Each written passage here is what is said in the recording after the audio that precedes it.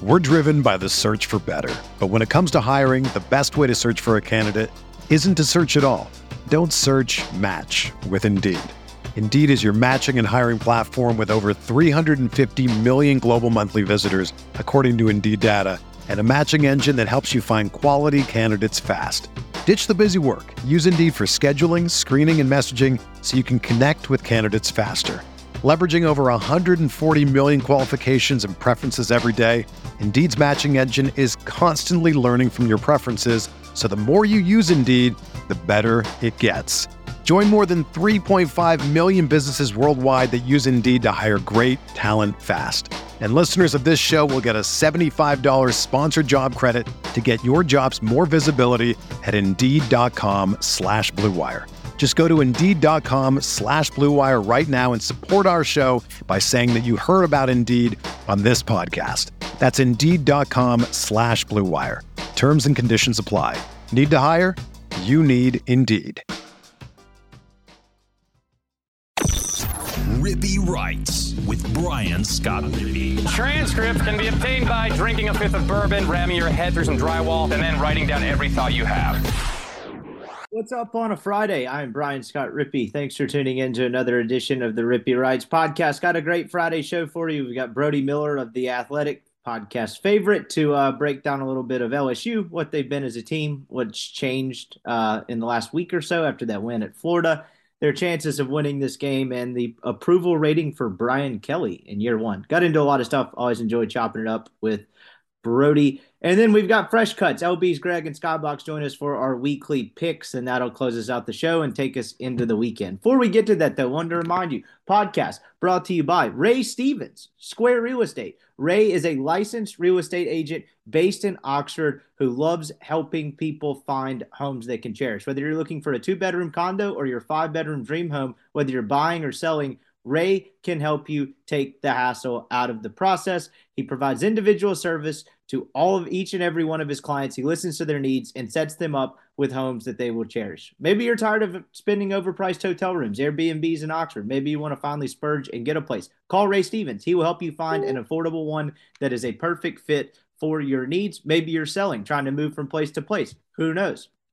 He can also help you with that. A lot goes into the home buying and selling process. It can be complicated. Ray takes the complication out of that for you. So if you're looking to buy or sell a property anywhere in Oxford, give Ray Stevens a call. He will absolutely help you out. All you have to do is dial him at 601-624-4824. Tell him we sent you. Boom. He'll hook you up, and you'll be well on your way to purchasing your next dream home that you will be sure to love. Check him out, Ray Stevens, 601-624-4824. The broker number is 662-832-7777.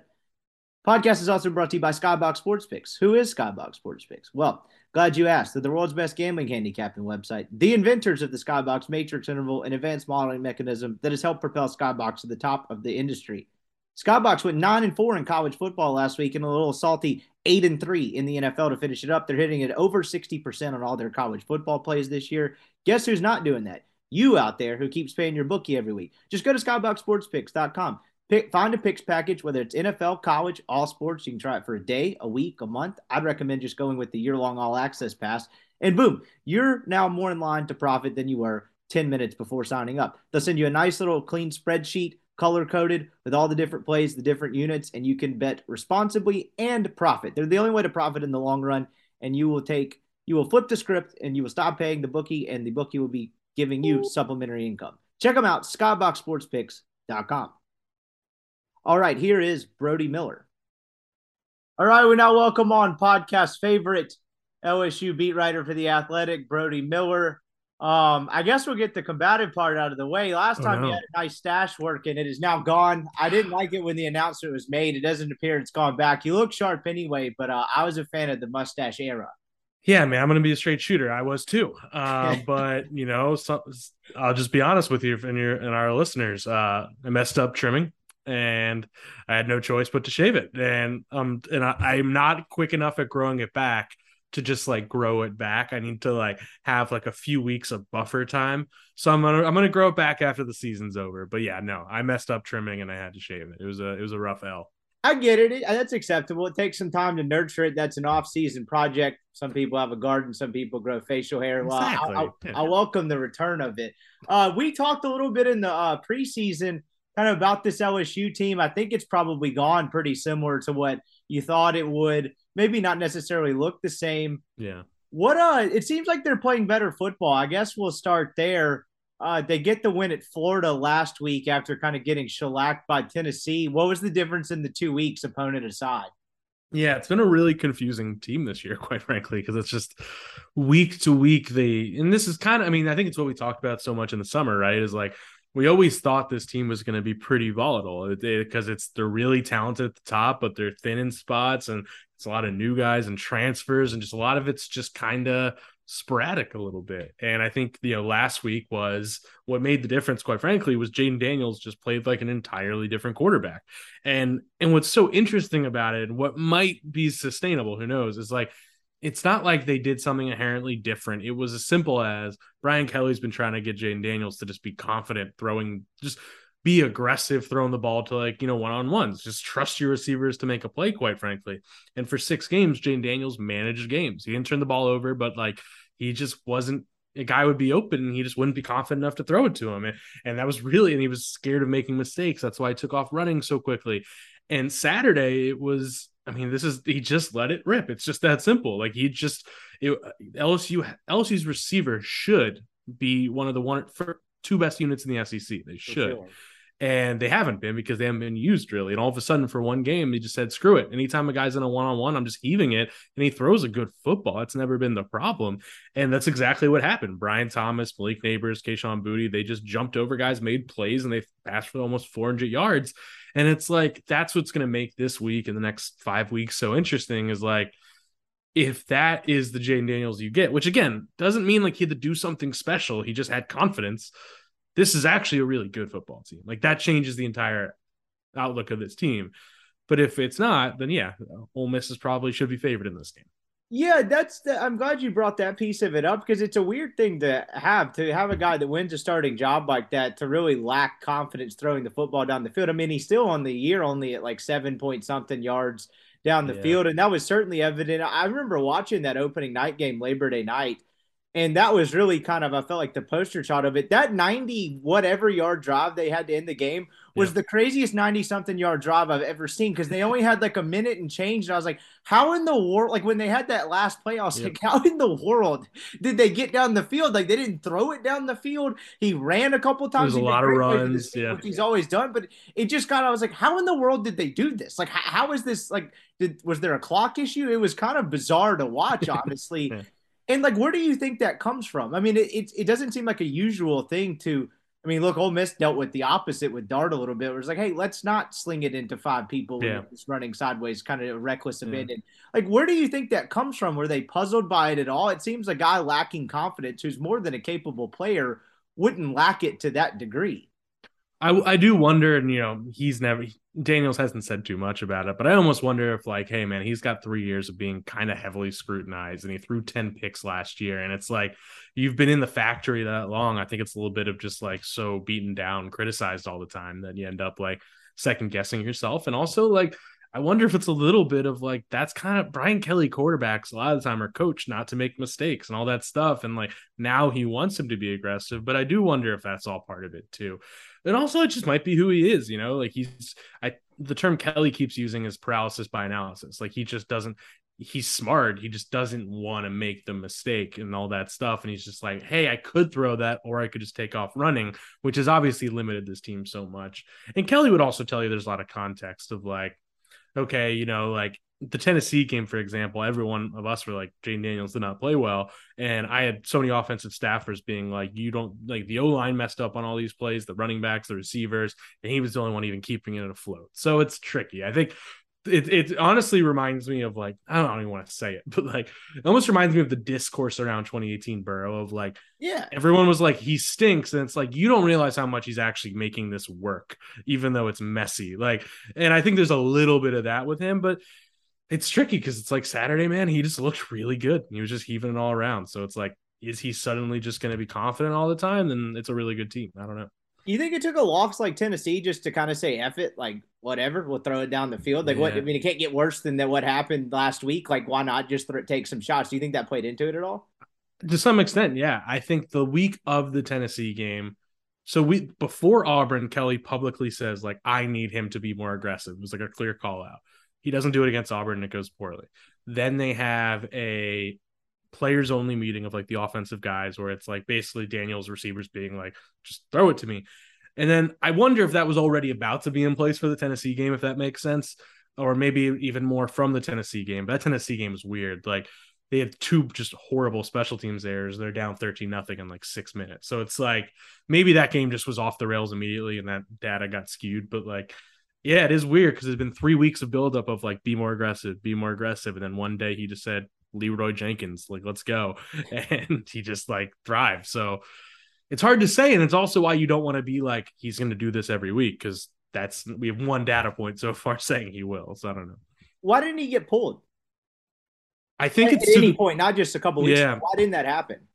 Well, I think that goes back to what I to earlier of like, they believe he's the one keeping it afloat. And I'd agree with that in a lot of those games. Like, Florida State, he was the only offense they had. Mississippi State, he was the only offense they had. There are a lot of that's what makes this year so exhausting is like there are a lot of games where he was the only thing keeping it working while everything else was a mess.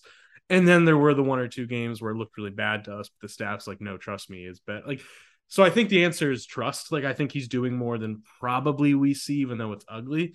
And I think it's a little bit of Garrett Nussmeier might be more talented, but they don't trust him yet. So I think it's a little bit of all that. And the last wrinkle in this that we can't leave out is like, even when the passing looks bad, his legs do keep them in games. His legs, like they've only been blown out of one game. Every other game they've been firmly in and like they've won 5. They're 5-1 outside that blowout. So it's like hard to say it's not working because his legs are keeping them in game. It's strange. What's the health of the offensive line? I caught a piece of a Kelly presser. I don't remember which week it was, but it was at least 2 weeks ago, and he mentioned it was like the 6th offensive line combo already. I was like, Jesus, that's not great. That's not what you want to see. Where are they at now, health wise, and kind of just performance wise too? Yeah, no, they're close to healthy. So yeah, when he was saying that, it was basically going into the Tennessee game, starting left tackle, that star true freshman Will Campbell collapsed before the game and had to be hospitalized, so he missed that game. And left guard Garrett Dellinger, those are probably LSU's 2 best linemen, quite frankly. He went out mid-game for 2, and he's out for 2 weeks. Will likely miss this one as well, as far as I know. But it was like that Tennessee game you really saw, like, oh my goodness, like without those guys, that line just got destroyed. And Campbell came back for Florida, and you saw the difference. Like they ran the ball well. Daniels had time all day in the pocket, and it's like, so yeah, they've had, I believe, 6. This will be like probably their 6th combination in 8 games, like I believe, and that's obviously not good. But they're playing decent. It's not a great line, but we thought before the year it might have been a bad line. Like when they've really found something with those 2 true freshman offensive tackles, which, as you know, is mind-boggling. But Emory Jones and Campbell are both pluses right now on the line, and the interior has been hit or miss. But yeah, it's an average to above average line at this point. You know, I think run blocking needs to improve. The pass protection hasn't been bad, so. Yeah, I don't think Dellinger will be available, but they're solid there. It's more if like one more guy goes down, they're screwed. Yeah, I mean, it speaks to what you're talking about kind of up until that Florida game. I mean, Daniels leads them as obviously clearly as a passer. If there'd be a problem if that wasn't the case. And as a runner, like he is kind of their only source of offense. They got the run game going last week. Do you think that piece of it is sustainable? Because, you know, Ole Miss is coming off a game where Auburn hadn't run the ball against anybody because their offensive line is so bad. And Bigsby and Jarquez Hunter for the better part of that game, in addition to Ole Miss not being able to contain Robbie Asher, they kind of just ran all over them. And, you know, if LSU is going to have the same level of success, Ole Miss is in big trouble because they're basically facing a much better version of Auburn from that sort of offensive standpoint, if you want to boil it down to that. Do you think that is sustainable? Not even just this week. Like, what would lead you to believe that, hey, maybe they figured some stuff out there? You mentioned the health aspect of it. I'm just curious, do you think they'll go to it more and if that'll last? Yeah, it's a good question. It's like their running numbers are so skewed because Daniels makes it look better than they are, and it's like, like it hasn't actually been a good run game this year. As you're alluding to, yeah. I think what they ran, I would guess, and I'm not confident on this, but I would guess they ran the ball better last week because they were throwing so well and they had, they were able to open it up and get better numbers in the box. That would be my read on it. But it's tough but also having Campbell back. I mean, like they had no running game against Tennessee because those two linemen were out and they just got beat up on the line. And with Campbell back, it did open things up. So yeah, I think their run game is like perfectly serviceable. You know, like they're situationally, they're usually going to get their first downs in short yardage. They're probably average somewhere in that 4 yard to carry range. Like they do their job. They're just not really getting that big play threat. Armani Goodwin should be back this week. Really good, talented, explosive, big play guy who's been out for like 3 or 4 weeks. So I think him and John Emery and Josh Williams are a good trio. And it's tough because I mean, like that Ole Miss front has looked better than I thought it would be this year. I mean, I know they struggled last week, but they've done some good stuff. So it's like I doubt they're going to run all over them. Let's put it that way. Yeah, that's the strange part about this game is like, I mean, that really is kind of from my macro thought is like, I think Ole Miss is pretty good. I think they're probably better than LSU, but I honestly have no idea. They've shown points where I'm like, damn, this team could be pretty good. And other points is like, are they going 7-5? Like, I don't, and the schedule hasn't helped out at all. I mean, look, this is we're in the 4th Saturday of October when this game happens, and Ole Miss hasn't played a real road game with respect to Georgia Tech and Vanderbilt. But hey, man, you can say it both ways. They had 7 games to figure out who they are, and then they go into their brutal stretch, you know? Exactly. And we are absolutely about to figure out who this Ole Miss team is, and that's what makes this game so fascinating. Kayshon Boutte, how is that going? Obviously, I mean, look, what you outlined earlier with their inability to throw the ball down the field up until last week, there just hadn't been a ton of options, a ton of opportunity, or I guess not opportunity, but just the fact he's not getting the ball. Yeah. How have they kind of kept him on board with things? Because I know there was a little bit of chatter after that first game. I'm sure most of it was just like social media bullshit, but like, how have they kind of kept him on board? Because that's a really talented dude who, you know, in a perfect world would be getting the football a lot more.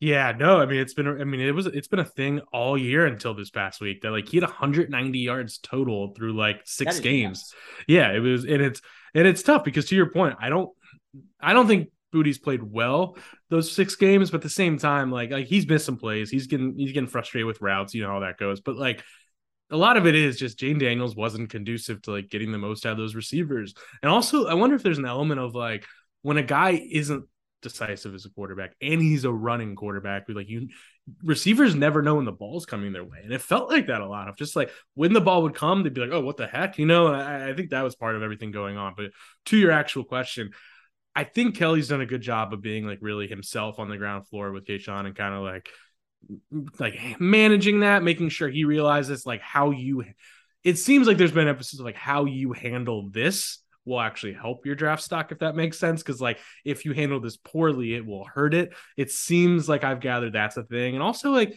I think part of his pitch to him has been, and Kelly said this in press conference last week, is like, the GMs will still know how talented he is. Like he will still get drafted high. He will still get his chances. So like he can't overreact to this. And Saturday you saw the offense came to him and he had a really great game, was over 100 yards, like really was an impact player. So I think Kelly's done a good job of kind of handling that man management part of it and keeping him engaged. Cause like and again, we saw him complain so much those first few games, right? He was upset. And then like you saw him games 4, 5, 6 when they'd win, like he'd get one catch, but he'd be like the number one guy celebrating. So I guess credit to him for kind of, I don't know, rallying around the situation for lack of a better term. Yeah. What's the approval rating defensively through the halfway point of the season? I mean, LSU has some talent. It's been a lot of transfer portal guys. We talked about, I think in the preseason, their thinness at secondary, but if they can stay healthy, they're probably okay. How has that been so far this year, just from like a macro sense?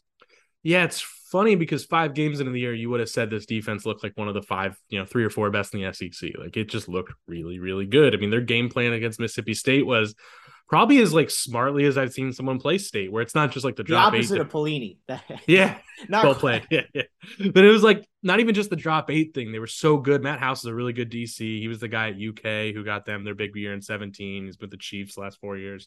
Like it was a really creative scheme of like conservative, but then like confusing them with pressure every play where they never knew it was coming from, and they just made life brutal for them. And they played well against Auburn, and then all of a sudden, and even Tennessee game's even weird too. I'm giving you more detail than you asked for, but like because that game, that the defense played well for a half. They like were constantly on their heels because the offense was terrible. Special teams was screwing them over every possession, and it was like they still kind of kept them in that game for about a half. It was 20-7 at halftime, like. And again, I would say only 7 of those points were actually like the offense going and scoring by Tennessee. So the defense has played really well, I'd say, until the Florida game. which was just bizarre. Their tackling has just been really iffy the last 2 games, arguably. They're shaky. The run game, again, which is going to be huge this week, as it's like, it's not even like they're playing bad run defense. You know what I'm saying? We're like, they're not like, there's no gaping hole or like, there's no like breakdown that often. It's just like guys just aren't making the tackle, and it's really strange to watch. But to answer your overall question, I think this week will answer it, because it's like, this defense looked amazing for 5 weeks. The pass rush is really great with Ojulari, Gay, all those guys. The secondary's done far better than I expected. And that true freshman 5-star Harold Perkins at linebacker is a game changer. So it's a pretty good defense, but I think this week will tell us, because if they can contain an Ole Miss run game, you buy it. If they can't, then it's 3 straight games they gave up 200 on the ground. So it's like, I think we'll find a lot of answers now. And I'm fascinated to see how Kiffin and this staff attacked this game, because last week they literally did nothing in the passing game. After a couple weeks in a row where it looked like, all right, they're putting some pieces together. Malik Heath, Jonathan Mingo finally healthy, putting it together. Last week, neither one of them registered a catch. I think I had Ryan Buchanan on earlier this week, and he was talking about how some of the play calling from a passing concept standpoint was frustrating to him. But I also think that they knew going into that game they could run on Auburn whenever they wanted to, and that was just kind of it. Let's just get by it. But that also didn't do a ton to build up Jackson Dart's confidence, and he's going to need a hell of a lot of it to go into that environment. His first true road test as a 19-year-old. Like, he's going to need confidence to the point where he can kind of, dial it down and not, lose the game for them. So I'm fascinated to see how Ole Miss attacks them from that standpoint. Let's hit special teams for a second. That's in terms of drunk guy in the stands when things aren't going well. Fire the special teams coordinator might be the 1 seed, and I'm not sure who else. It really is, yeah. No one knows who it is. No one ever knows who the special. This time they do, because he's like the recruit. It's Brian Polian. Yeah, so exactly. It's the one time they know. I don't know if you were watching the Florida game, but it was like it had gotten so bad they had a full-time camera on Brian Polian. Like, ESPN knew to follow him, and they muffed the I think they muffed the opening kick punt or something, and it was just like they were tracking him the whole time, because it's like that bad. Sorry, continue. No, that's exactly what I was going to ask. This is like the one moment where exactly who it is. I get he's the recruiting guy, so I probably answer my own question here, but like, has he been burned at the stake? Did they throw him into the tiger cage? Like, what's the deal with that? Look, there's teams that don't have kickers, the punters suck, but just the collective effort that LSU has struggled on special teams is almost strange. Like, what's going on there? How much is that talked about? Yeah. Especially because specialty, like, LSU's been top 25 in special teams like every one of the last 5 years, and it's like you can't even be like, they're rebuilding. It's like, no, that was the one thing that was going well. It's bizarre. It's like, but the harder thing to wrap your head around is some of it is like, and I'm not defending Brian Polian, because it's just fumbles and stuff. Like, yeah, right. It's like how do you coach that? Yeah, it's like the guy you trust most, Malik Neighbors, maybe their most trusted receiver, muffs 2 in the Florida State game. Then they go to Jack Bech. Again, their other, like, one of their team leaders, most trusted guy, he's the possession receiver, muffs 2 of them. It's like, what's happening here? It's hard to really be like, but still, yeah, we're at 7 games, and I think 6 of them have had at least like 1 or 2, like multiple just mind-boggling special teams errors.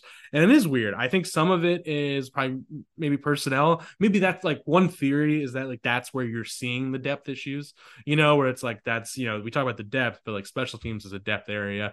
And also, yeah, I think some of it is scheme, like they are out punting the coverage and setting up a 30-yard run, stuff like that. And with Polian, it's tough because he's Kelly's guy. He is just inside baseball, like he is Kelly's number 2 around that building. He's like that top lieutenant that kind of like, almost is like the liaison to the other staff and players. He's like the general manager, quite frankly. And I would be really surprised if Brian Polian was just like fired. And 5 years ago, I'd say like, yeah, it's like you can just like reassign him. He makes like $700,000, $650,000 a year. But I kind of think we are in an era now where like teams actually say screw it, and they would pay that for a guy to be an off the field general manager. Like they actually would. So I hate talking about like should a coach get fired, but it's like that isn't that crazy to me to think. So maybe they do just reassign him. I don't know.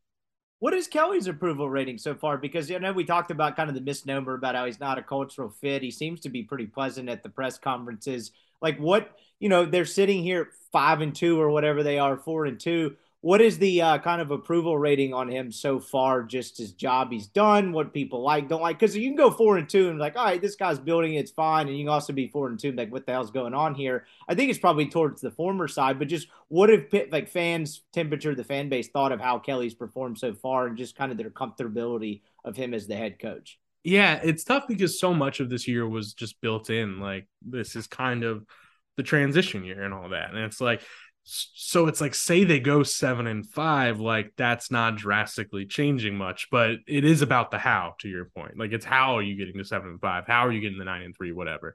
And I'd say there's the frustrations probably with like people questioning the hires right now. I think there's a lot of Brian Polian, like, what's that about? There's been frustration with Mike Denbrock, an offensive coordinator, kind of people thinking it's kind of an outdated offense that doesn't really seem like it's flowing well, things like that. So I think there's a lot of questions about that stuff, like how modernized is Brian Kelly, all that. But in terms of like him running the program, there's actually a ton of optimism because like, shoot, they've been like the comeback kids this year, right? I think they have like 3 different comebacks of like 14 to 20 points this year, and like people keep pointing to like they are just better conditioned in second halves. That's a Kelly thing. You see like the accountability stuff, all those buzzwords, and you see like they are 5-2, and they have some nice wins. So I think most people are like, they trust the direction Brian Kelly has them. Recruiting class is looking good, all that. And I think people won't like really judge him until next year. But so far, I think they like him. Yeah, and I mean, I was watching that Florida game on Saturday night. My girlfriend's dad's a big LSU guy, so that was getting TV #1 action, no doubt. And like, I just looked at both sidelines, and I'm like, I think both of these guys are going to be pretty good. I mean, I know there's the weird storyline; they're always going to be linked to each other. But I was like, nothing could happen in this game that would make me think more or less of the other guy on the other sideline. This year just kind of is what it is. I don't know. It's impossible to judge Brian Kelly without just being a clown in a year one, right? Like, this, what he does from here. What does he do after this? And I think it's a little bit of the same thing with Napier. Absolutely. But it's a weird dynamic because, patience. And really, you don't even judge either to like year 3, like, exactly. Because they're both literally rebuilding. Yeah. Yeah, and like it's weird because like patience isn't really a thing, but there does seem to be a sense, at least from what I've read, just from like LSU people, whether media or just like fan bases, like, all right, like as you just alluded to, this year just kind of is what it is. Don't tank it. They're not going to go 4-8. That would be mathematically impossible at this point. But like, just it is what it is. Get through it, and then kind of where you go from there. Is that the same thing with Napier, right? Yeah, is that accepted? Yeah.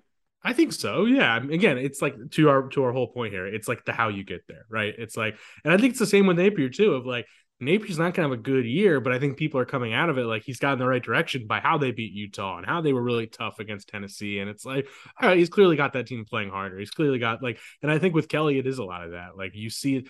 And I think one thing I'd point out that there's like an optimism of right now is it feels like you're watching a coach who, like, so foreign in LSU, sadly, is like, when you see a problem one week, they kind of gets fixed, and that's coaching. And that's something you didn't always see with Orgeron and the offensive staffs the last few years. And it's just like in the defensive staffs.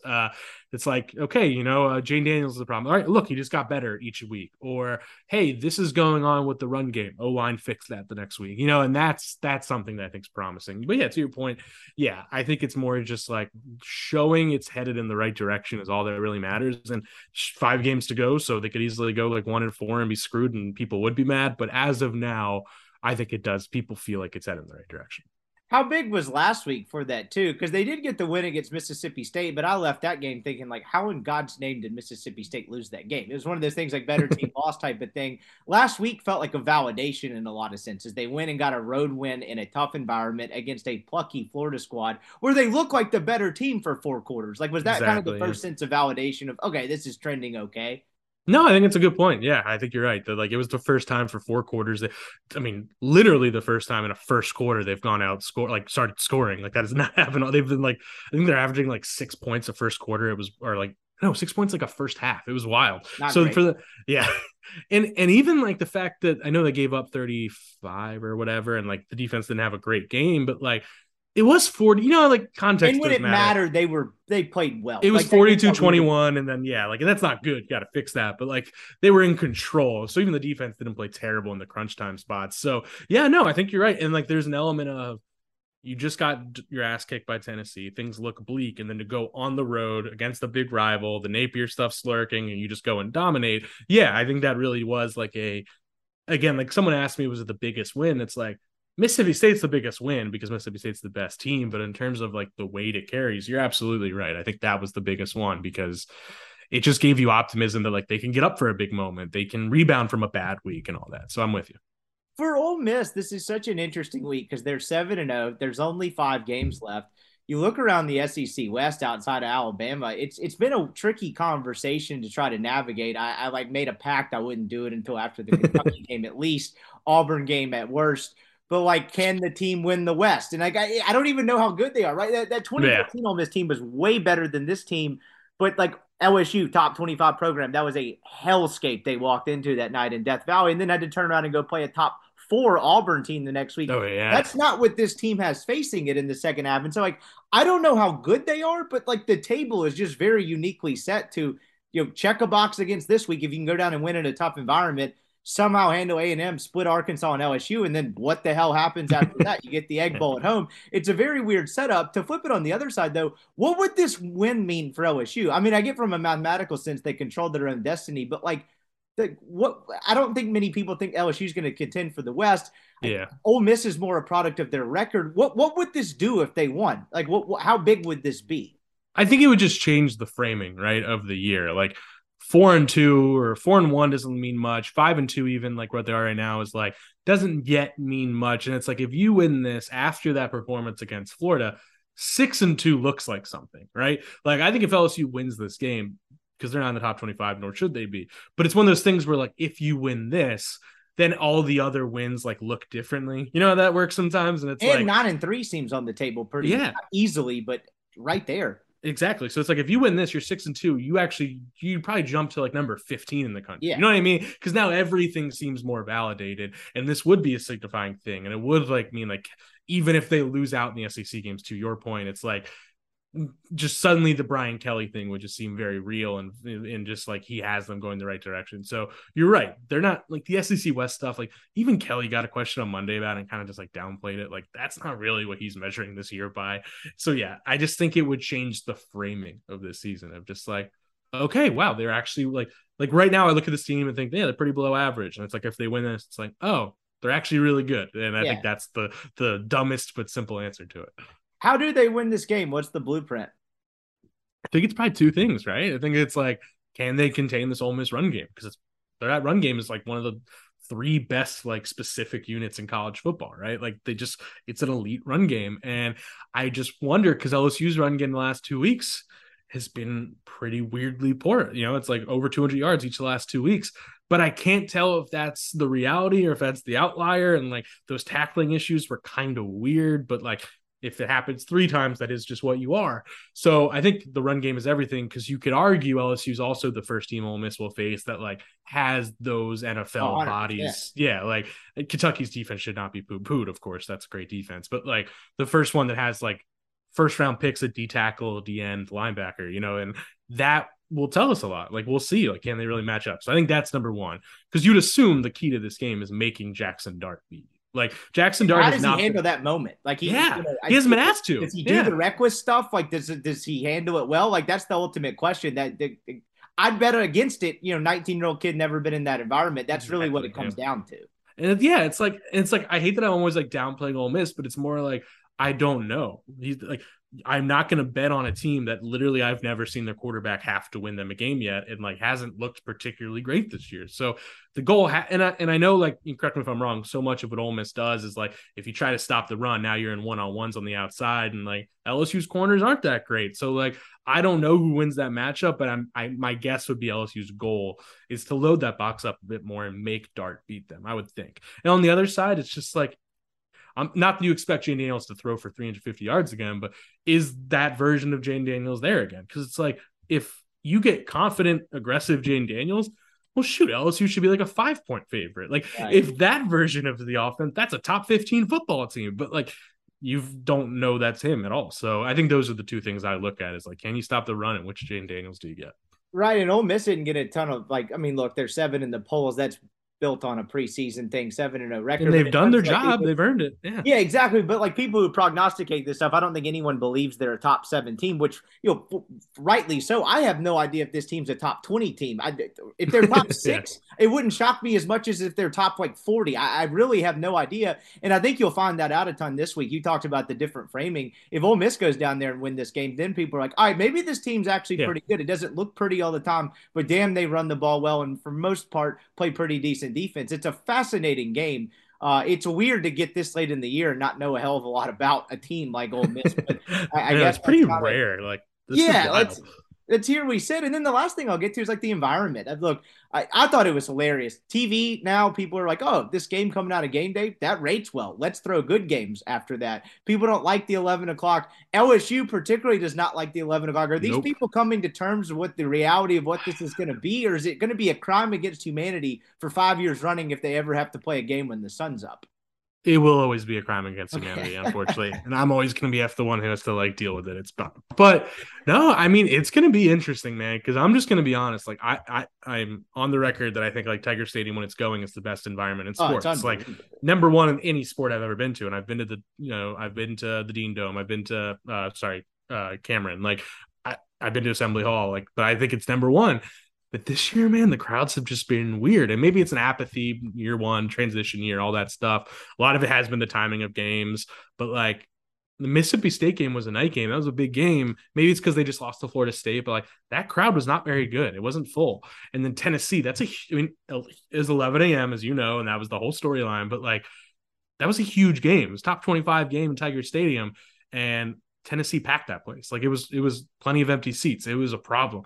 So it's like and this is another day game. It's 2:30. And I know 2:30 means it's the big game, but still, I really you need to see the LSU kind of get going again. Ole Miss would be a reason to do it, but I wonder if it's not going to be that holy crap, you're screwed environment this week, just because like it is during the day and this crowd has not proven itself this year. And it's going to matter a ton. I mean, people like kind of scoff at that sometimes. It's going to matter a huge bit. I mean, Ole Miss had a veteran quarterback down there in 14, and in the last 9 minutes of that game, he had a meltdown. He was yelling at people in the stands. Like that LSU environment is going to play a huge role if they can get it with this young quarterback and this unproven team. And I'm curious to see what that looks like. Last thing I'll get to, we got to do the Brody Miller check-in. Are you bored? This is a normal team with a competent coach. There doesn't appear any scandals. Are you bored or are you just melancholy? Like what's going on here? Like, that's a really good point. It's just a normal football season where you're like talking about the quarterback. Yeah. Yeah. How's that going? I've been baking for this for 5 seasons. Like this is even my 1 year in Mississippi was kind of chaos, right? Like that's 6 years. Like, because I think Freeze resigned the week before I got to the Clarion Ledger, and then Dan Mullen left for Tennessee, and then the Cannizzaro stuff happened. Like, yeah, man. Like, so I don't know what to do. It's been really nice just being like going to press conferences and just being like, hey, tell me about the secondary. Yeah, it's wild. So I think I'm happy. I think this is what I've always wanted. I'm a Midwestern man who just wanted normalcy. Yeah. He's peaking on this podcast. He is Brody Miller. I really appreciate the time as always, my man, and have fun Saturday. And we'll hope to see you soon. Good to see you, buddy. Later. That was Brody Miller. Appreciate his time as always. Thought he provided some great insight on LSU and what is going to be a fascinating test case for Ole Miss this weekend. That is for sure. Before we get to Greg and Skybox Sports Picks for Fresh Cuts, to remind you, LB's University Avenue in Oxford is the best butcher shop in the world. If you subscribe to Rippy Writes, that's rippywrites.substack.com. You'll get a Friday newsletter from me shortly, plus discounted meats. It's a 16-ounce prime strip for $20 and a $5 pack of sausage right now. Just go show Greg proof of subscription. He'll get you hooked up, then go find all your own favorites. Greg needs no introduction. He sells himself. Here he is telling you what's going on at the store, plus our picks.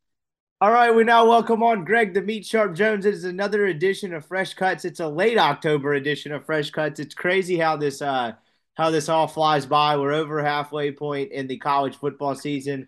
We are getting that way in the NFL season. I guess we got week 7, week 8 this week, whatever it is, flies by. We got LB's Greg on the other end of the line. How we doing, my man? As always, good. Time flies when you're having fun, and I guess college football flies with it. So, but yeah, it's been a good season, and make ready for the home stretch. I will concur with that segment wholeheartedly. I've had a ton of fun this season. I mean, look, obviously it's better for business and everything when Ole Miss is good. But I don't know what it's been. I just have very much enjoyed the college football season so far, despite there not being a ton to analyze about Ole Miss the first, 5 weeks or so, as the schedule didn't necessarily allow for it. But just there's been a bunch of good games, and I don't know. I've just gotten to watch a ton more football this year, and I've thoroughly enjoyed it. The Rebels coming off a win over Auburn last weekend. A lot of people in Oxford. They sold out another 11 a.m. game. How was the week at the store? I imagine it was pretty busy. I saw some LBs being consumed on the edge of the Grove, one of those little loopholes where you put the grill outside the Grove. How was the week at the store? Yeah, the weekend was great. I wish it was always like that. But, football season is always a good time to be in Oxford. And, yeah, we had a good weekend and going to take a couple weeks off and then, man, just get ready for this Alabama weekend. If somehow, some way the Rebs can, I don't know, man, run the table and win these next 2 games, this Alabama weekend should be really awkward and ridiculously fun. Yeah, that has potential to be an absolutely insane weekend. There in Oxford here in a couple of weeks. We'll see how the Rebels do the next couple of weeks and kind of getting by and leading up to that, because they'll have a bye week mixed in as well.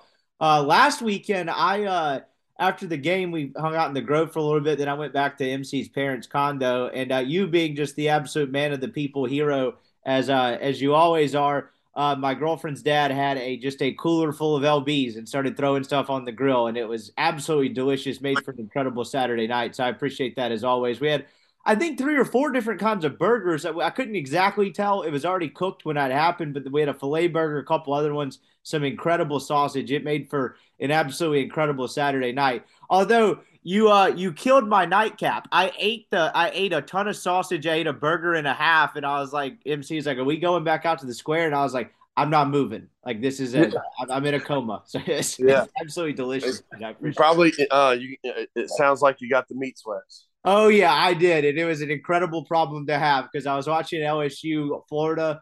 MC's dad's a big LSU guy, and then Kentucky, Mississippi State. It was warm in there, nice little TV setup. I was like, I'm probably not going to go pay $80 to go stand at the library, and I'm perfectly content with that. Yeah, yeah, like I said, I had a couple friends in town, and it's when you live in Oxford, everybody's like, "Hey, are you going out?" And I'm like, No. I mean, I'd prefer not to, but no, I end up getting drug out after work on Saturday, and definitely don't miss it. It's a lot going on in Oxford whenever there's a football, and especially when the team's undefeated. So there was a ton of people on the square last weekend. Yes, there were, but we made alternate plans fueled by LB, so I appreciate that as always. It was absolutely terrific. I'd encourage anyone listening to go by, if you're in Oxford this weekend, stop by LB's and do the same thing I did last weekend. Throw some stuff on the grill and just get into a food coma, because you will thank me later. It was absolutely terrific. Looking at the picks from last week, we went 5-4. And Skybox went 6-3. So the nerds clipped us, but everybody had an above 500 week. We can all just pat each other on the back. And then you got me in the NFL too. You went 6-6. I went a nice 5-7. 6-6, particularly for the week it was last week in the NFL, is pretty good. Remember, neither one of us used any locks on the NFL because we hated all of the lines. So all things considered, it could have been a ton worse. Oh yeah, I mean, but like I said, these lines get kind of fishy, and there's some fishy matchups and fishy lines to go with it. So we just roll with it and bet every game and have fun with it. It was a lot of road favorites. It was a lot of like Arizona -2 at Seattle. And it was just, I didn't love any of it. I mean, I was looking at it again on Sunday morning and I was like, I hate all of these, but we survived it. Okay. As always, Skybox picks, sports picks will roll with us through the college games. They will not with the NFL because, they need to make money and turn a profit on those. 6-3 last week. Skybox is hitting at over 60% in college football. They went 9-4 in college football last week, good for +5 units, and 8-3 in the NFL. That's getting it done. You need to sign up for Skybox Sports Picks right now. They will lead you to profit more consistently than your own brain. I can guarantee you that. And that's why they clipped us by a game last week. Got some good ones to get to this week, though. A little bit of a lighter slate in terms of the games that I picked, but that's okay. They're all, I think they're all pretty interesting ones. Let's go to the ACC to start. We're gonna go Clemson, Syracuse. This game is in Clemson. Syracuse undefeated record. Their strength of schedule is in the high 100s, kind of like Ole Miss. It's one of those things, they haven't played anybody. I think Ole Miss has probably passed the eye test a little bit more than Syracuse has. This is an 11 a.m. ABC kick in Clemson, and it is the Clemson Tigers getting 13.5 against Syracuse. Do you know who the quarterback for Syracuse is? We're driven by the search for better. But when it comes to hiring, the best way to search for a candidate isn't to search at all. Don't search, match with Indeed. Indeed is your matching and hiring platform with over 350 million global monthly visitors, according to Indeed data, and a matching engine that helps you find quality candidates fast. Ditch the busy work. Use Indeed for scheduling, screening, and messaging so you can connect with candidates faster. Leveraging over 140 million qualifications and preferences every day, Indeed's matching engine is constantly learning from your preferences, so the more you use Indeed, the better it gets. Join more than 3.5 million businesses worldwide that use Indeed to hire great talent fast. And listeners of this show will get a $75 sponsored job credit to get your jobs more visibility at Indeed.com/Blue Wire. Just go to Indeed.com/Blue Wire right now and support our show by saying that you heard about Indeed on this podcast. That's Indeed.com/Blue Wire. Terms and conditions apply. Need to hire? You need Indeed. Whether you're a world-class athlete or a podcaster like me, we all understand the importance of mental and physical well-being and proper recovery for top-notch performance. That's why I'm excited that Unified Healing is sponsoring this podcast. Unified Healing is a new and super innovative global network of wellness centers powered by Energy Enhancement System, or EE System. If you haven't heard of the EE System, you'll want to listen up. This technology promotes wellness, deep relaxation, purification, and rejuvenation. In hundreds of locations across the globe, access to a center is easy and affordable. Interested in experiencing the EE System technology for yourself? Go to unifiedhealing.com/Blue Wire to learn more and find a center near you. That's UNIFYDhealing.com/Blue Wire. No material or testimonials on the Unified Healing website are intended to be viewed as medical advice or a substitute for professional medical advice, diagnosis, or treatment. Always seek the advice of your physician or other qualified healthcare provider with any questions you may have regarding a medical condition or treatment and before undertaking a new healthcare regimen, including EE System. No, I don't. Isn't Dino Babers still there? He is the coach. They got a good running back. The quarterback is Garrett Schrader. Remember the bearded fellow from from Mississippi State. The guy went flying that one loss against Kansas State where he tried to get the first down and literally went 20 feet in the air. I always enjoyed watching him play football. But yeah, he transferred to Syracuse a couple years ago and I guess still has eligibility. This COVID thing is leading to more and more Perry Ellis's. Some people will get that reference where it's just like he's still around and Garrett Schrader certainly one of them. So the first big test for Syracuse.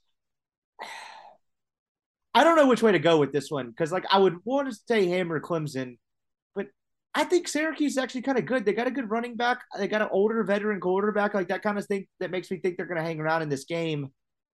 I'm going to go Clemson minus 13.5. I'm just going to trust that Clemson defense and the fact that Syracuse is not beating anybody. Yeah, I'm going to go Syracuse. I mean, I just think that, it's, I guess, maybe the year of the underdog. So let's go year of the underdog pick, and let's go with Syracuse. They did beat a top 15 team in NC State last week, 24-9. Now, before that, their wins were Wagner, Virginia, Purdue, UConn, and Louisville. That's actually not as bad as I had originally remembered. You know, Virginia gets a win at Georgia Tech last night, backup quarterback situation. But I mean, clearly NC State speaks for itself and getting a win over Louisville. They housed Louisville week 1. I forgot about that one. So maybe I'm not changing my pick. That's cheating. So we're going to go, I'll stick with Clemson. Skybox is with you. Skybox is on Syracuse as well. That'll be a good one to get the old day started there. Let's go back to the SEC for our next round of picks. Let's just go straight to the night game. We're going to go Alabama, Mississippi State. There was a stat floating around last week. You know, Nick Saban has like 12 losses or something in the time he's been at Alabama, and like 5 or 6 of them the next week they played Mississippi State. That's a tough spot to be in. It is Alabama minus 21. I'll go first on this one again. I'll lead us off. I got to say, I get it. Alabama after a loss, hammer them. they're going to be out for blood, blah, blah, blah. I am just not 100% positive this Alabama team is as potent as we think it is. Offensive line, I would say average at best. Receivers, Bryce Young played really well, I thought, last week against Tennessee, but the receivers just aren't that, get how the hell did he get open 40 yards downfield, first round, high draft pick type situation. And the defense looked really bad. Now, the flip side of this coin is Mississippi State has had no success against Alabama, particularly with Mike Leach in the air raid. I saw something where Mississippi State has not scored a touchdown in Tuscaloosa since that 2014 game when Darunya Wilson scored the late touchdown to cut it to 5 points when Dak Prescott and them went over there undefeated. That's the last touchdown they've scored in Tuscaloosa. Wow. That is that's we'll have to give a stake to the production team on that stat. That's pretty solid. Yeah, that is solid. It is not solid for the Mississippi State Bulldogs. So I'm going to go State here. I have not picked State, I don't think, in any game all year. It's cost me more than it has helped me profit in terms of these picks. But I think 21.5 is a lot of points. And I think State's pretty good when they kind of get rolling. I think Alabama will probably have a pretty good game plan. But for some reason, I just think this is too many points. So I'm going to go Mississippi State plus the 21.5 here. No, I'm going to take the Alabama and drink the Kool-Aid and, take the what do we know what the against the spread is after an Alabama loss by any chance? I don't know that off the top of my head. I bet I could find it though. It's probably pretty decent. I bet it's not bad. Yeah. Didn't they lose one of the wide receivers because he hit a girl on the field or something like that? Yeah, that wasn't a great situation. Tremaine Burton just gave a girl who was running down onto the field just a nice little smack. So that's that's not. And that's a tough situation because I'm not trying to validate him doing that, but like fans after a game, I get being excited and rushing the field, but that situation never happens if, fans are on the field, and I don't know. I feel bad for it because, that doesn't need to happen ever. But with that being said, I just think Alabama rolls them up. All the car keys got taken, all the privileges of being an Alabama football player got probably taken Monday morning, but they'll get it back. So I say they roll them. I just like Alabama. I think they'll roll them. I do think that players are put in a tough spot when they're the opposing team, the other team's rushing the field. I'm not necessarily advocating against field storming. The one thing that stuck out to me about that video is he's walking by. That girl's walking a good 3 to 4 feet to his left and just running by, and that dude stuck his hand out and hit her. I was like, dude, come on. Yeah. Like, I get it. He's frustrated. He's probably pushed through like 6 or 7 people when he got to that point. But if you're right by the tunnel, well, one, obviously the whole, don't hit women. That's never great. But like, but even beyond that, like it wasn't like she ran into him. You know what I mean? Like she was just running by and he just stuck his arm out and like clubbed her. Yeah. Like, what are you doing? Like, did you see the video of the referees trying to get off the field whenever the field goal? Now, I mean, it's a tough situation out there. I wholeheartedly agree. But like one, he hit a girl, and then two, it's just like she was like running like 5 feet by. It's like, dude, what are you doing? It's almost like you wanted. Like I said, bad look, but I mean, like I said, it's tough because I mean, it's just you just got done playing a huge game, and man, I don't know. It's a bad look, and I just feel bad for both things because it just might have been a wrong place, wrong time. But he knows better, and you just swallow your pride and walk to the locker room and release your frustrations on something else instead of just an innocent person just trying to enjoy the moment. I can't imagine he's going to play this week. Skybox is on Alabama as well, so I am the lone person fading the Mississippi State Bulldogs, as has been the theme in all games we picked so far. You and Skybox have been on the same side, and I'm going off in the other direction. Let's go to the Pac-12 for the next one. This is going to be a good game. Is the Pac-12 back? They've produced some pretty good football this year. Look, I don't think I think they're probably going to eat each other and probably get squeezed out of the playoff, but they have 3 or 4 pretty good teams this year. Whereas it's felt like for the last 3 to 4 years, anytime a Pac-12 game is on, unless you've just trying to crawl out of a hole late night, there's really no reason to watch. But we've got Oregon and UCLA, a week after we get UCLA, Utah, USC, Utah, got UCLA, Utah a couple weeks for that. There's just been some good Pac-12 football this year. which I think is good for the sport, whether people want to admit that or not. Anyway, point being, it is in Oregon, it is in Eugene, and it is UCLA +6, or excuse me, Oregon -6 would be the proper way to say that. So it's Oregon -6. Where are you going here? I mean, I think it's going to be a good game, and like you were saying, the Pac-10's sneaky fun, and man, it would just be nice to have an extended playoff to where an extra Pac-10 team and a big something like that, because I think that there's teams that have 1 to 2 losses that can win the national championship and can get hot in the playoffs. So I like UCLA here. I just think it's going to be a field goal game. I mean, I know Oregon's tough at home, but I think it's going to be a good game, and I'll just take the points here. I'm going to go with you on that one. I was not a believer in Chip Kelly, not a believer in UCLA. Despite them being undefeated headed in that Utah game, I was like, I watched a lot of that South Alabama game with my own eyes. I think they played like Alabama State or someone after that, and I just wasn't really buying into it. But then they handled Utah with relative ease, so I'm fully on it. DTR is a very exciting quarterback to watch. I think they kind of got it going on, and Oregon's been really good at home. But it came down to me. I don't trust Bo Nix in any sort of game of consequence. So I'm going to take the points here and go with the UCLA Bruins as well. And Skybox is with us, so we're all three on the Bruins here. They like UCLA too. So that'll be a good one. Mid-afternoon, I think that's like the 2:30 ABC kickoff. That'll be good stuff. Not that any of us will be paying much attention to that with the task at hand with Ole Miss.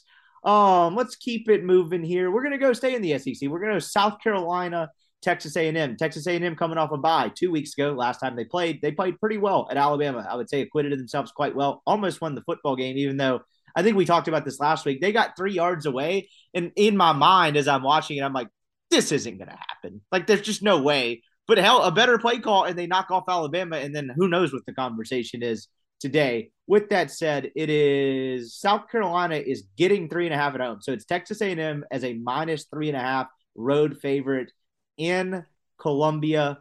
I'll lead us off here. I'm going against everything in my brain here, and I'm going to take South Carolina here. I think Texas A&M is more talented. I think they have a better defense. But something about the Shane Beamer thing, people think it's a shtick. I kind of like it. Maybe I'm just naive and haven't caught up enough with the whole Shane Beamer thing. But those guys played really, really hard, and they kind of punked Kentucky. And I know Kentucky had a backup quarterback, but they really just were much better coached in that game. And so I think I'm going to go South Carolina here. This just feels like a game that Jimbo kind of pees down his leg. So I'm going to take the points here and go South Carolina, despite everything else telling me not to do that. Yeah, I kind of want to agree with you. I love the how South Carolina plays. It's just it's nothing special. It just gets done and taken care of. So with that being said, who knows with this game? But I'm going to go with you on South Carolina. I think the home dog, and maybe Spencer Rattler's kind of turned it around, or that was a big game at Kentucky that they won, and I'll go with you on South Carolina. Skybox is on South Carolina as well, which actually surprised me. It clearly makes me feel a bit better about it. But I figured this was one of the kind of my one just outlandishly dumb pick of the week. But they're on South Carolina as well. So take that for what it is worth. Let's keep it in the SEC one more time. Vandy, Mizzou, the game everyone's been waiting for. We've been waiting all season for a matchup like this. I actually don't even know where this game is. Oh, Columbia. So it's in Missouri. It is Missouri -15. That has dropped to 14 according to Skybox. So I am going to I'm going to go off Skybox's line there. So that's dropped all the way to 14, which probably makes a difference in my pick.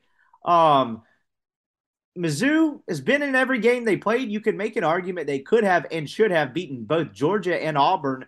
They come up just short against Florida 2 weeks ago as well. I think they're coming off a bye.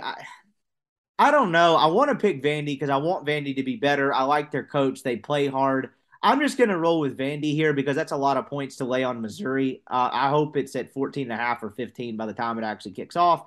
But I'm going to go with Vanderbilt here, but I don't feel very good about it because after watching Vanderbilt at Georgia last week, and I know it's Georgia, it still was like, are they actually any better? Like, I don't know. So I'm going to go Vandy, but I don't love it.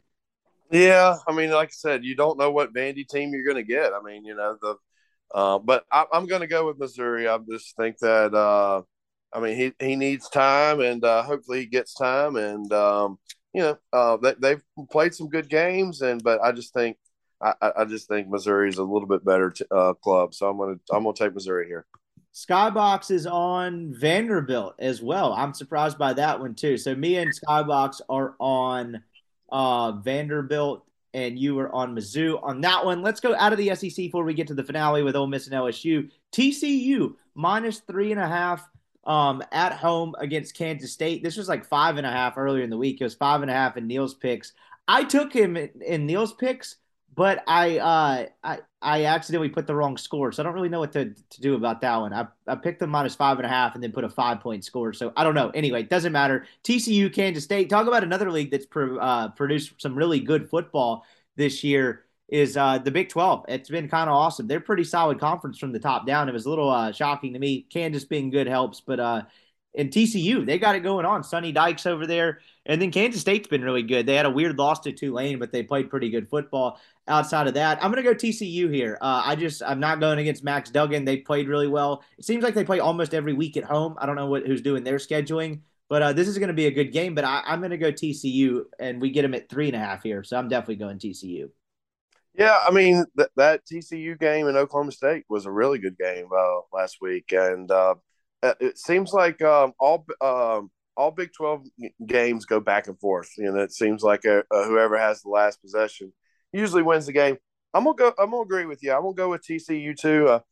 I wouldn't be surprised if Kansas State wins. I mean, it's just one of those things that you look at TCU, and after the big win last week, you might see a little letdown, but it's all about hiring the right fit and the right coach for your system, and I think Sonny Dykes is definitely the right fit and right situation for TCU. So let's roll with him. Let's go with TCU. He's got it going on over there. What a life for Sonny Dykes. He goes has some success at SMU, then sells his house in Highland Park, I'd assume, and then gets to travel down I-30, avoid all the traffic, and enjoy Fort Worth for a few years. So dude's just got it going on over there. Skybox is on TCU as well. Now for the finale. It is Ole Miss LSU in Baton Rouge, 2:30 kickoff. Ole Miss takes a 7-0 record. This is where you're going to learn a lot about this Ole Miss team this week. It is Ole Miss plus 2.5. This started out as Ole Miss a 2-point favorite. It has now swung to LSU as a 2-point favorite. Ole Miss is better than LSU. They are better offensively. I think they're better collectively defensively, despite LSU having a better defensive line. Ole Miss has more depth, and Ole Miss has a better running game. But can Ole Miss keep its wits about itself in its first tough environment? Kind of weird. They're entering the fourth Saturday in October. Haven't played a true road game. This is going to be a character test as much as anything else. I will tentatively say Ole Miss passes it because I'm just going to go with the better team getting points here. I'm going to go with the Rebels to win the game outright. But again, this is one of those ones where, I mean, early turnover, get down 14-0 or something. How does this team react? But here's the breaking news. Ole Miss needs to get out to a good start. If they can get up 7-0 early in the game, get a little bit settled in, I think they will play quite well and win this game going away. You just don't need to be chasing the game early. So that's been your hard-hitting analysis brought to you by Rippy Writes Podcast. I'm going Ole Miss. Where are you going here? I'm going to go with the Rebs too. I was trying to break down the analogy of how Ole Miss is very similar to a thoroughbred racehorse. So the thoroughbred racehorse, he starts out the gate and he's running down and he's, getting his stride, doing good and just trying to get involved in the race. And then all of a sudden he looks over and he sees the people or gets sidetracked. And then you give him a little whip and he's back on track. So I just think, Ole Miss needs to stay on track. Sometimes they get a little sidetracked and, they've yet to put 4 quarters together. So who knows what this team can do whenever they put 4 quarters together. But I think they, get in stride early and maybe get a little sidetracked, but they'll win this game. I think it's just like you were saying, a nice character builder and a nice character test on being on the road. And they've got to go back to back on the road. And Texas A&M and LSU are, 2 pretty tough spots to win on the road. But I like the character of the team. They're playing good. And the reference to other coaches saying that Ole Miss is having fun. They're playing good because they're having fun and they're loving it. I like that. And I think that you get a lot more out of the kids and out of the players whenever you have fun and you make it enjoyable. So I think the Rebels win, and I think they win by double digits. Ooh, there we go. Skybox is on the Rebels as well. So a clean sweep of Ole Miss in our picks to round out the college slate. Yeah, it's going to be a fascinating one, and I'm looking forward to watching it for sure. We're now going to go to the league where they play for pay. Skybox is dropping off because their picks are behind a paywall for NFL Sunday. Go sign up for a picks package today. Use the promo code RIPPY for 20% off. I will give them the free picks, free plays for I forget. Skybox hands out 2 free plays for the people each week. They're taking Memphis +7 at Tulane on Saturday, and they're going with the Oklahoma State Texas over. Oh, I missed that game. Sorry, we have one more to get to. I just absolutely killed the end of that college segment. I forgot about Oklahoma State and Texas. It is in Oklahoma. It is at Oklahoma State, and I believe Texas is favored by 6.5. Let me double check this one. I want to make sure I have this correct, but it's in Stillwater, and it is Texas. Yeah, Texas -6. I'm taking Oklahoma State. I think they're a good football team. They had a brutal game last week in TCU where it felt like they were in control until they weren't. Lose it in 2 overtimes. I'm going to go Oklahoma State to rebound. I really like Oklahoma State in this spot. Yeah, I really like that over too. But yeah, I like Oklahoma State too. I think they'll rebound at home. And Texas kind of struggled with Iowa State there a little bit, and I like Oklahoma State a lot. Skybox is on Oklahoma State as well, so a clean sweep there to round it out. All right, now let's get to the league where they play for pay, as the great Mike Francesa once said. Let's start with in Dallas. Cowboys coming off a loss on Sunday Night Football to the Eagles last week. They do get Dak Prescott back this week, I believe, and they are 7-point favorites against the Detroit Lions in Dallas. Detroit coming off a bye. Detroit has officially descended, after like 2 weeks, right? Because this team good. They got a pretty good offense. Their defense is absolutely horrendous. They're the classic bad team that's going to be entertaining to watch because they're going to be in most games because they can score. But the problem is they can't stop anybody. This is a weird line. I would take Dallas in every other sense, but you got Dak Prescott back, and can't you just feel it now? Cooper Rush had a couple pretty good weeks. I think last week they probably determined, there really is no quarterback controversy here. Cooper Rush was really bad in that Sunday Night Football game. But can't you just see Dak coming back, struggling a little bit early, and then, first take leads with, why don't they go back to Cooper Rush? And then we just have this nauseating sports conversation. So I'm going to take Detroit plus the 7 points here. I don't think it's necessarily a smart play. It's a huge defensive mismatch, but Detroit coming off a bye, I'm going to take them one more time.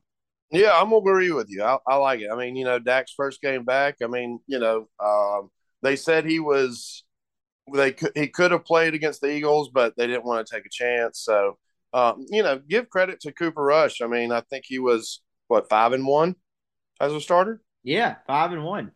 I mean, I'm not sitting here trying to, get a quarterback controversy going in Dallas. 4-1, sorry, but still, go ahead.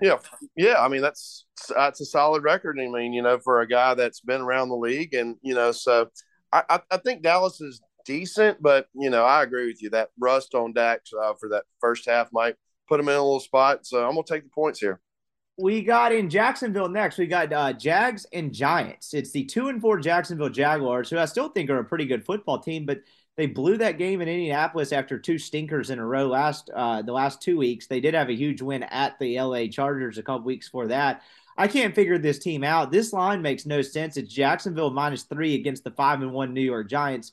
I'm not necessarily sold on the fact that the New York Giants are good. I still don't love Daniel Jones. I think it's more coaching and game plan, getting Saquon Barkley involved. But this, to me, is 2 teams that are probably pretty even-footed, and one team knows how to win games, and the other team invents ways to lose it. I know when a line makes no sense, you take the side that makes no sense. So I would say hammer Jacksonville here if you're listening. But I'm going to take the Giants. I don't understand why they're not favored in this game. And again, Jacksonville just doesn't really finish games off very well. They don't know how to win. So I'm going to take the Giants here and just take the sucker play. Yeah, you would think it's kind of the most fishiest line ever, and Vegas is Vegas is really, really good at their job. So I never question Vegas, but I like the Giants here. I think this game should be a pick 'em. With that being said, I didn't expect anybody to, be favored or, in that game. I'm going to take the points and just hopefully we get a push with a field goal. If not, you get a win with the field goal. Yeah, I mean, I think the play here, if you're actually playing this game, is just to take the Giants on the money line. Is it not? Just take them to win the game outright is probably the way to go. again, I guess we'll see. That's gonna, that's gonna be 21-3 Jags 12 minutes in the game. It's like, damn, those guys in the desert maybe know what they're talking about. But I don't know. I don't understand that line. Let's go to AFC South matchup. My Tennessee Titans coming off a bye. They've won 3 games in a row after starting 0-2, and the Indianapolis Colts are somehow 3-2-1. They had the tie week 1 against the Houston Texans. They've somehow scrapped out 3 wins against the Jags, the Chiefs, and the Broncos. I don't really understand it. Matt Ryan was unbelievable last week. He threw it like, did you see his stat line? He threw the ball in that comeback win over the Jags. I'm going to make sure I have this right. He threw it 50-something times last week. Yeah, 32 of 50 for a touchdown, 352 yards, and a pick. Matt Ryan basically carried them to a win last week. I don't really understand how. I thought he was pretty much toast. With that said, I'm taking the Titans off a bye. I think they're the better football team. I don't really understand the Colts, but this would also be a classic game where the Titans, they win it. They got a nice little lead in the AFC South, and it's like, oh, great, you just lost to the Colts at home. Congrats on being a Titans fan. I'm going to take the Titans -2.5, though, and I use my first lock of the week. I think they win this game. Yeah, I'm going to go with the Colts here. Just for some strange reason, after you threw out those Matt Ryan stats, that's it's pretty impressive. He was unbelievable last week. Yeah, I mean, and Jonathan Taylor comes back. I don't know what's going on with Jonathan Taylor, but he needs to get back on track because he was my keeper. And, whenever you have a keeper league, you want your keeper to be really, really, really good. And he's been really, really, really bad. So hopefully Jonathan Taylor gets back on track, and I can see Indianapolis winning this game by a field goal. So it's a coin flip. Should be a really good game, but I think 3 points determines this game. Here's a dicey one. We got Bengals and Falcons. It is in Cincinnati. Bengals go and get a road win last week that they really needed at the Saints. We'll get to your New Orleans Saints in a second. Coming off the heels of that Thursday night game as we record this on a Friday morning. It is the Bengals -6.5 against the plucky Atlanta Falcons. Falcons had some injuries. They lose Cordero Patterson, but they're 3-3. They took it to the San Francisco 49ers last week at home. I was surprised by that one for sure. I just don't trust I don't trust the Bengals enough to take this at 6.5. I'm going to go with the Atlanta Falcons +6.5. I think they're actually a pretty decent football team. The Bengals make way too many mistakes. They get behind early in games. I'm going to take the Falcons here and use another lock. I really like that line. I think the Bengals probably win a close one, but that's just way too many points for me. Yeah, I'm going to lock it with you. I'm going to lock the Falcons. I think they are 6-0 against the spread this year. Yeah, they are. There we go. That's a good stat. I saw that earlier in the week. That's great teams win. Good teams win. Great teams cover. So Super Bowl champs, Falcons. Yeah, I mean, like I said, I just think it's a field goal game. I mean, I think the Atlanta Falcons are, surprisingly decent. And if a team covers spreads, then you need to get on that train and start betting them. So I'm on the train. I'm going to take Atlanta. Okay. I like Atlanta as well. Probably a little too much there. Here's a doozy of a game. We got the Washington Commanders, also known as the Commies. They are at home against the Green Bay Packers, who just got punked in Lambeau by the New York Jets a week after going to London and losing to the Giants. When is the last time an NFL team has lost to the Jets and Giants, one in the same season, let alone back-to-back weeks? It's not going well in Green Bay. The receivers stink. I read a really interesting, I think it was from the Ringer piece earlier this week. You talk all about like the young receivers of the Packers not figuring out. This laid out the argument that Aaron Rodgers has been terrible. Like it's not the argument I read in this kind of analytical piece was the fact that it's not actually the receivers. Most of the time, Aaron Rodgers has just been pretty bad. And it convinced me because he's one of my fantasy quarterbacks. And guess what? Not going well over here for one of the Rippy fantasy teams. So this is the Packers -4.5. Now, there's no Carson Wentz. I don't know if that's a good thing or a bad thing. We're going to get the Taylor Heineke experience this week. I like Taylor Heineke. He's one of my favorite he's like my favorite kind of backup quarterback. He's like fearless. He's frisky. He does dumb things. He runs around a lot. I like Heineke. I don't think he's a starting quarterback, even though there was a time in 2020 where it was like, is this guy actually pretty good? Like, could he start somewhere? I don't think that's the case, but he's a good backup. This is a disgusting stay away of all stayaways, but I'm just not taking the Packers against anyone, particularly not favored on the road. I get it. Commanders, no real home field advantage, terrible owner, just a rotten franchise. But I'm going to go with Heineke and the Commies here. I'm not taking Aaron Rodgers as a 4.5 point favorite on the road against anybody. Yeah, I'm gonna have to agree with you. I'll take the home dog. I mean, it's just kind of a head scratcher what's going on with Aaron Rodgers, and it seems like he wants to be the host of Jeopardy. So let him be the host of Jeopardy and let him retire and let him ride off in the sunset. But man, it's I mean, who would have? I mean, Aaron Rodgers' career might have been totally different if he had Devontae Adams all year and maybe another solid two or receiver, another good tight end because man, he's a pretty decent little quarterback. But I'm gonna go with the commies here. We're like 2 more weeks away from getting the gigantic ESPN piece about Aaron Rodgers falling off a cliff, about how he has so many other interests outside of football. You heard that local ESPN radio guy in Milwaukee report that people think he's going to retire after the year. I think everyone kind of took that for a grain of salt. Again, no offense to radio guys, but anytime they're breaking news, it's like, what does this guy actually know? But anyway, that's something to keep an eye on. So we're both going with the commies there. Let's go Browns Ravens. A little AFC North action. It is in Cleveland.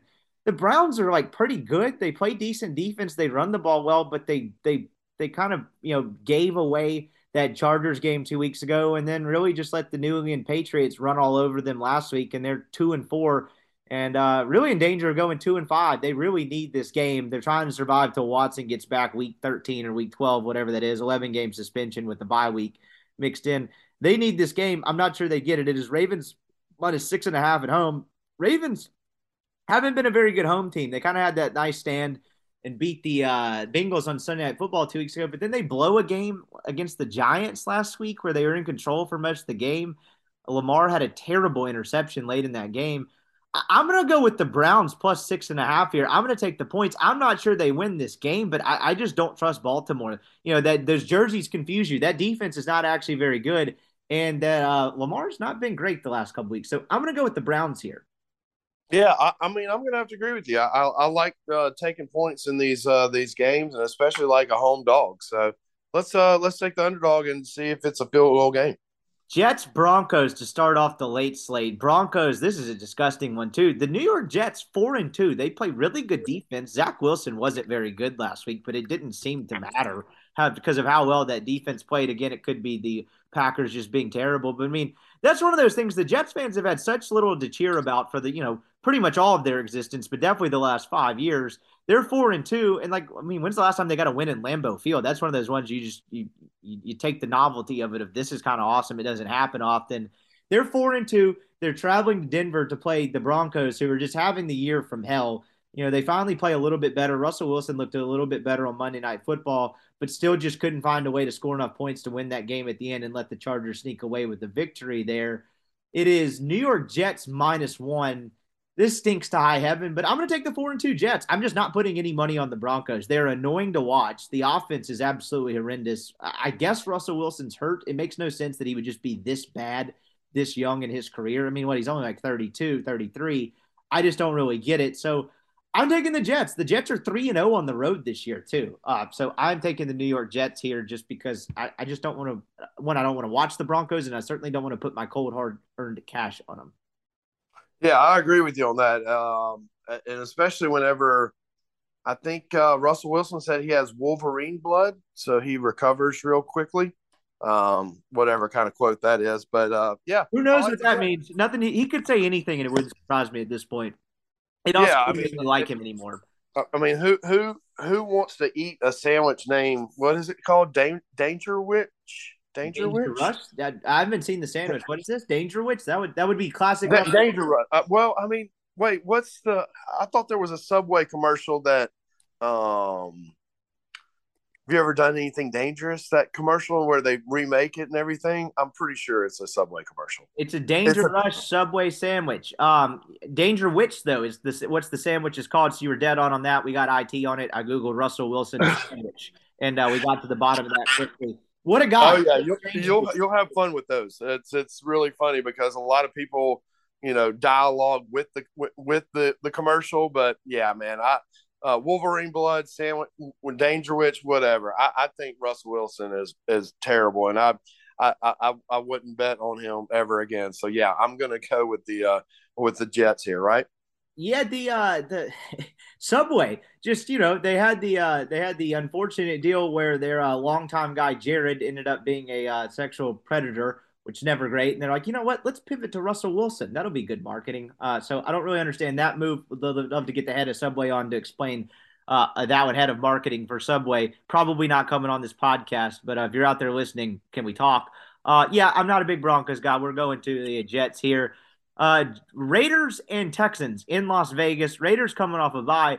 The Raiders are 1-4, but I think they're like good. I don't know how that makes any sense, but they have great playmakers on offense. The defense isn't great, but it's not bad enough to be 1-4. They've just given away a bunch of games. It is Raiders -7. I'm officially off the Texans thing. I think they're frisky to some degree, but they clearly just don't know how to win games. They don't have enough talent. And the Raiders really need this one. This is a lot of points to swallow, but I'm just going to take Las Vegas. Yeah, I'm going to lock it. Well, I'll lock it with Las Vegas. Why not? I just, Las Vegas is a decent little team, and they've, been in every single game, it seems like. But I think this is a good game for them, and I think they win by 2 touchdowns.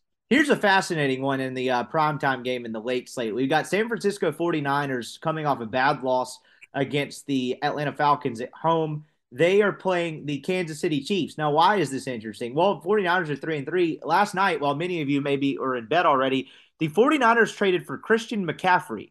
I have no idea if he plays this week, but what a fascinating trade. They didn't actually have to give up a first-round pick. They gave up a second, a third, a fourth, and a fifth scattered over the next 3 years for Christian McCaffrey. So that, if nothing else, I don't know what difference it makes.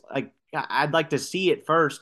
But that's going to be a fascinating kind of change to the calculus there in the NFC as the Panthers are having a full-on fire sale. So Christian McCaffrey, I don't know this. I can't find a concrete answer looking it up. I would doubt he plays this week, right? There's no way he goes to San Francisco on a Friday and plays on Sunday. But with that said, Robbie Anderson got traded from the Panthers because he got in an argument with the coach to the Cardinals last week, and he played in the Thursday night game. He didn't do a ton, but he got out there. So I don't know what to make of this. It is San Francisco +2 at home. Matt, I'll let you go first. Make of this what you will. Yeah, I mean, I'll take San Francisco at home. I think that once that Shanahan gets Christian McCaffrey and he's got Debo, I mean, that might be a little fun, offense to watch and get creative with it. I'm just going to go San Francisco. I don't know why. I just took it. Okay. So I would actually kind of, I don't want to say like San Francisco. I'd like them in a strange spot, even if they didn't have the trade in McCaffrey. They really need this game. They've been pretty good at home, and they can kind of do the ball control thing, keep the ball out of Patrick Mahomes' hands. So I might have actually liked him without it. So whatever. I'll just take San Francisco here as a fantasy owner of Christian McCaffrey. I clearly certainly hope he plays and that changes his production because it hasn't been great this year. Chiefs coming off a tough home loss to the Bills. I think the Bills just proved they're a more complete football team. They need this game, clearly, but I'm just going to take San Francisco here. But that's going to be one to watch over the next 48 hours to see if the line moves and kind of what you get from McCaffrey there. But, man, you imagine 2 weeks in, Christian McCaffrey and those outside zone concepts for the not 49ers. I feel like if anyone can make white running back just awesome, it'll be Kyle Shanahan. Christian McCaffrey, wildly talented. I'm looking forward to seeing what that looks like. But that's going to be an interesting one. Let's go Chargers Seahawks here. This will round out the late slate here. Chargers -5 at home against Geno Smith and the 3-3 Seattle Seahawks. Geno Smith, defensive struggle a little bit last week, but they beat the Arizona Cardinals at home. We thought they'd be one of the worst teams in the NFL in the running for the worst team. That's just not the case. They're not very good on defense. They have some younger players that are getting better. And this is a full-on Geno Smith revival. He's been like a top 2 quarterback in the NFC. And if you watch their games, it's not fake. He's actually really, really good. And it's kind of hilarious to think about this now from the vantage point of the Russell Wilson trade. They upgraded at quarterback. They gave away, they got all that haul for trading away Russell Wilson, and they're having better quarterback play than they got a year ago. I don't know what that means. I'm not about to tell you Geno Smith is better than Russell Wilson, but if you're the Seahawks GM, aren't you just sitting up in your office every day cracking up? They fleeced them on this trade. Yeah, I mean, what they got a couple first rounders, or what was that package? It was 2 or 3 first rounders, Drew Lock, who's their backup, and then tight end Noah Fant. But I mean, you could have given him away for 1 first-round pick and a ham sandwich, and it would have looked better at this point. You know what I mean? For sure. And then you look at Christian McCaffrey trade, and they didn't give up any first rounders. So, yeah, it seems like there's some franchises that are willing to part ways with a superstar just to part ways with them. Man, wow. I like Seattle here for some strange reason. I mean, I'm on the Geno Smith train. I'm with you. I'm locking it. I'm using it in my third lock there. I just don't trust. I think LA has one of the most talented teams in football. Justin Herbert is awesome. He's so much fun to watch, but I just hate the way that team's coached. Like they suck defensively, despite having every guy they call on the broadcast for the Chargers defense. You've heard of him. You're like, damn, he was awesome in college. They have so many great players and great talent. But the scheme is really bad. I don't like the Brandon Staley going for it on fourth down. I don't really understand like what's going into that one. I get it. He's a slave to the analytics, but sometimes it's just like, do the analytics even say you should go for it here? I don't get it. I do not trust the Chargers here, so I'm taking Seattle +5. I think it should be a field goal game. I think it's going to be a really good game, honestly. Well, here's what's not a really good game. Sunday Night Football, Dolphins Steelers. We're going to get Tua back after missing a couple weeks with, it sounds like multiple concussions, but whatever. That content's been well played out. It is the Dolphins -7. The Steelers last week, how about this? Double-digit underdogs at home, and they go and beat Tom Brady and the Tampa Bay Bucks. Mike Tomlin, man, like this team has no talent. They lost T.J. Watt for the year. He's dealing with Mitch Trubisky, who came in off the bench for an injured Kenny Pickett and somehow looked awesome in the second half of that game last week. They don't really have any like a great offensive line. The running game's not great. Yet they're 2-4 when you thought that this is definitely the least talented team in the NFL. Tomlin's just a really damn good coach. I don't know what to make of this because you get Tua back and like Tua looked really, really good for the couple weeks he played with all those weapons in that offense. I'm going to go Dolphins here just because, fully healthy Miami, like probably a little overvalued the Steelers are after a win like that last week. And it's going to be like, why did I bet on the Steelers here? They can't do anything offensively. And the Dolphins are up 14-0 halfway through the first quarter. So I'm going to go Dolphins here and go against the grain. Yeah, I'm gonna take Steelers just because like last week, that's a lot of character showing, and when you're double-digit underdogs at home, and especially after the thrashing that they got against the Bills. I mean, that was a pretty bad beatdown. So just shows you the character of the professional NFL athlete. So I'm going to go with the character of the NFL athlete and a good coach with Tomlin. So I'm going to go with the Steelers for some odd and strange reason. Tough week for the primetime games because on Monday Night Football, we get Patriots-Bears. Patriots, pretty good. Bailey Zappi, backup quarterback coming in for Mac Jones. Western Kentucky guy. He's been kind of awesome since they come back. I think the Pats are good. This is an easy one for me. I'm going to use my fourth lock on this, but it is Patriots -7.5. Belichick against a second-year quarterback with no offensive line is just a really tough place to be. I feel bad for Justin Fields. There's been a lot of conversation about did they make the right pick? Should they actually build around him? Well, could you start trying to build around him? Like he's got nothing to work with. I don't think Fields has been as bad as other people have said. Maybe I just don't know football. I don't know, but I'm hammering the Patriots here and taking the lock. This is too easy. Yeah, I'm gonna go with the Patriots too. I'll lock it up with you because it's just you draft these quarterbacks and you trade up and you get the guy that you want and then you just assume that he's going to be able to